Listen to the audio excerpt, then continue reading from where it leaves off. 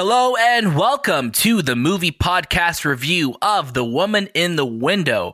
My name is Daniel, and joining me today are the gentlemen in my Chrome window, Anthony. Hello, everyone. And Shabazz. Bonjour, mademoiselle. Oh. Oh my gosh, I was waiting for it. Bonjour. You know why? You don't know. You know why? Go ahead. It's because I watched V for Vendetta last night, and when Natalie Portman walks in, she's always like, "Bonjour, mademoiselle," and I'm like, that is so unnecessary.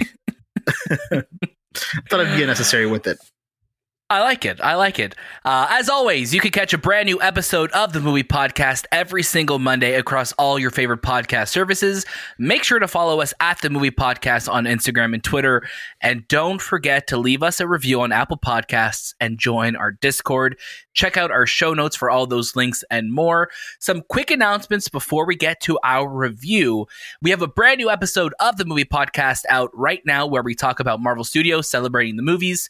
We talk about Black Panther, we talk Wakanda Forever, we talk about the Marvels, we talk about Eternals, and so much more. Uncharted 4 also just celebrated its 5th anniversary, so we talk a lot about that. We have a lot of reviews available on the Movie Podcast feed right now. Wrath of Man, Without Remorse, Mortal Kombat, The Falcon and the Winter Soldier, Godzilla vs. Kong, and more are available, so check us out. If this is the first review you've ever heard of us, there are so many things to listen to. We have 100 episodes of the Movie Podcast alone you can listen to. Coming soon, Spiral from the Book of Saw. Maybe. We don't know how we're going to watch it here in Canada. Asterix. We'll watch it when we watch it, and we'll have a review for it. Also, For Those Who Wish Me Dead, starring Angelina Jolie. We'll have a review out very soon. And Zack Snyder's Army of the Dead, which is coming to Netflix in just under 2 weeks.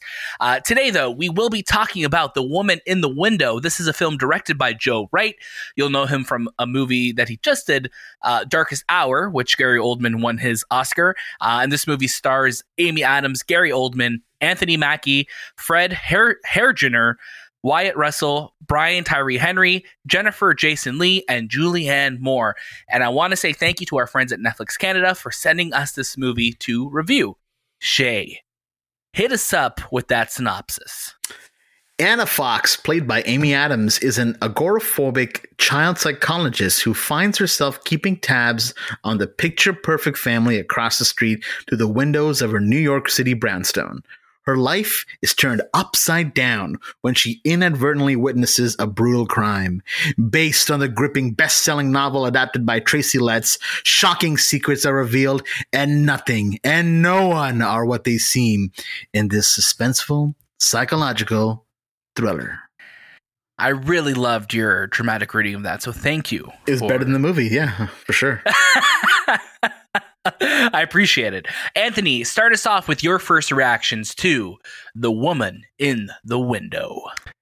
So my first reaction to this movie, watching it, it reminded me of a Rear Window, starring Gregory Peck, and it was just kind of like this modern version of that version of the film. But my initial reaction was, this movie's all right. It's not anything crazy. It has really good thriller moments that I appreciated, but they weren't memorable. They weren't like, oh wow, I can go back to that scene or just kind of picture it in my head of that was a great sequence. At times I thought I was watching a Fincher flick because it takes place in this brownstone in New York, and it felt very similar to Panic Room, and even some of the shot compositions felt very Fincher. The middle part of the story is where I lost interest in the movie, when Anna's backstory is revealed, and I felt like that kind of slowed a lot of it down for me. I would say the visuals, the cinematography were great. The color correction, audio, even the performances. I thought Amy Adams' performance was strong. She looked really wrecked in this movie. She looked withered and tired, and someone who is dealing with being an agoraphobic, who's someone who can't go outside. And you felt that from her. I also thought Gary Oldman was great. But overall, the movie, it just didn't leave a lasting, memory in my head, and just kind of became an all right film. That's all it is. What's something interesting that you mentioned, I definitely got Rear Window vibes. It's very, you get the Hitchcock vibes to it. And, we had Disturbia, which I guess came out almost 14, 15 years ago at this point, which is crazy, 2007, which also inspired by Rear Window. And I definitely got those vibes out of this movie too. And I definitely could see where you're getting like the Fincher vibes from it, having it take place in New York, and it definitely has that feeling to it. And also, I mean, it's no secret that this movie was supposed to come out last year. This is another film that was delayed almost a year because of the pandemic. This was originally a Fox Searchlight movie. Just a Fox, or I guess a 20th Century Fox film that Disney was going to release last year. It got pushed due to the pandemic to this year, and then eventually sold off to Netflix. So when this movie starts, I'm like, oh my God, it's starting with the 20th Century Studios logo, which I totally forgot that this was not a Netflix original film. Shay, how about you? How about your first reactions to this film? Yeah, for sure. So I shared a lot of the same sentiments as Anthony. In terms of cinematography, yeah, that's, I think, the one thing in this film that stood out to me. But overall, I personally did not have a good time with this movie. I was very annoyed. I kind of felt this feeling of I can't wait for this to end, because the writing and the way that the story was going, it felt very high school play-like. There wasn't much depth that I was trying to get out of these characters. And I normally love Amy Adams, but for me, she was just kind of getting on my nerves. Her character, I couldn't empathize with her at all. I'm not sure if the director wanted us to empathize with her. And then when the ending happens, which I'm not going to spoil, obviously, I rolled my eyes so hard at the sequence of events that occurred at the end, and how the twist kind of played off, or the reveal at the end, I guess you could say. Overall, for me, it wasn't a great time. I didn't like the characters. The score wasn't memorable. The cinematography and the visuals are the only thing that stood out to me. And I think the other actors in this film, like Gary Oldman and even Wyatt Russell, I enjoyed kind of seeing them because they gave a lot of mystery around their performances. But Brian Tyree Henry, he barely was kind of in the film, and he almost didn't seem like he wanted to be in this movie. He just kind of showed up as a detective and was like, all right, let me take some notes, and I'll come back next scene. And Julianne Moore, also very, very small role in this movie too. For me, I didn't have a good time with it at all. I think all of us are feeling a little, I think Shay a little bit more, but a little lukewarm on this film. I mean, I think when this trailer first dropped last year, it looked interesting. I think the first trailer that dropped really gave us a sense of like, oh, this could be like a really suspenseful film.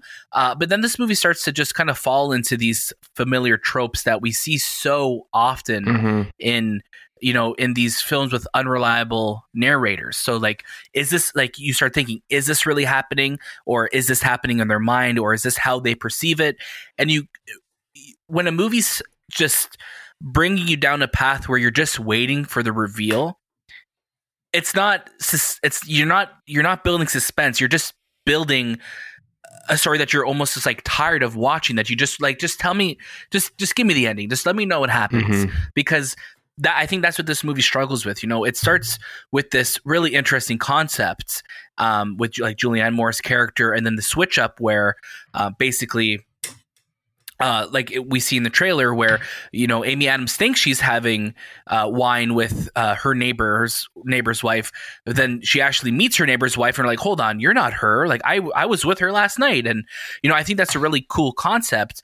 But this movie just kind of brought us down like this kind of winding road of like who done it, that you just, after a while you stopped caring who done it. You were just like, let me just get to the ending of this so I could just kind of finish my time with this movie. I thought what's really interesting with this movie too, because I know we brought up the cinematography, which I thought was nice, but when you think about how this cinematographer Bruno Del Bonal, who also shot Darkest Hour, which I thought was one of the best looking movies in the last couple years, it just, this movie just felt very stationary for me. And I think it was Shay who you brought up. It felt like a stage play.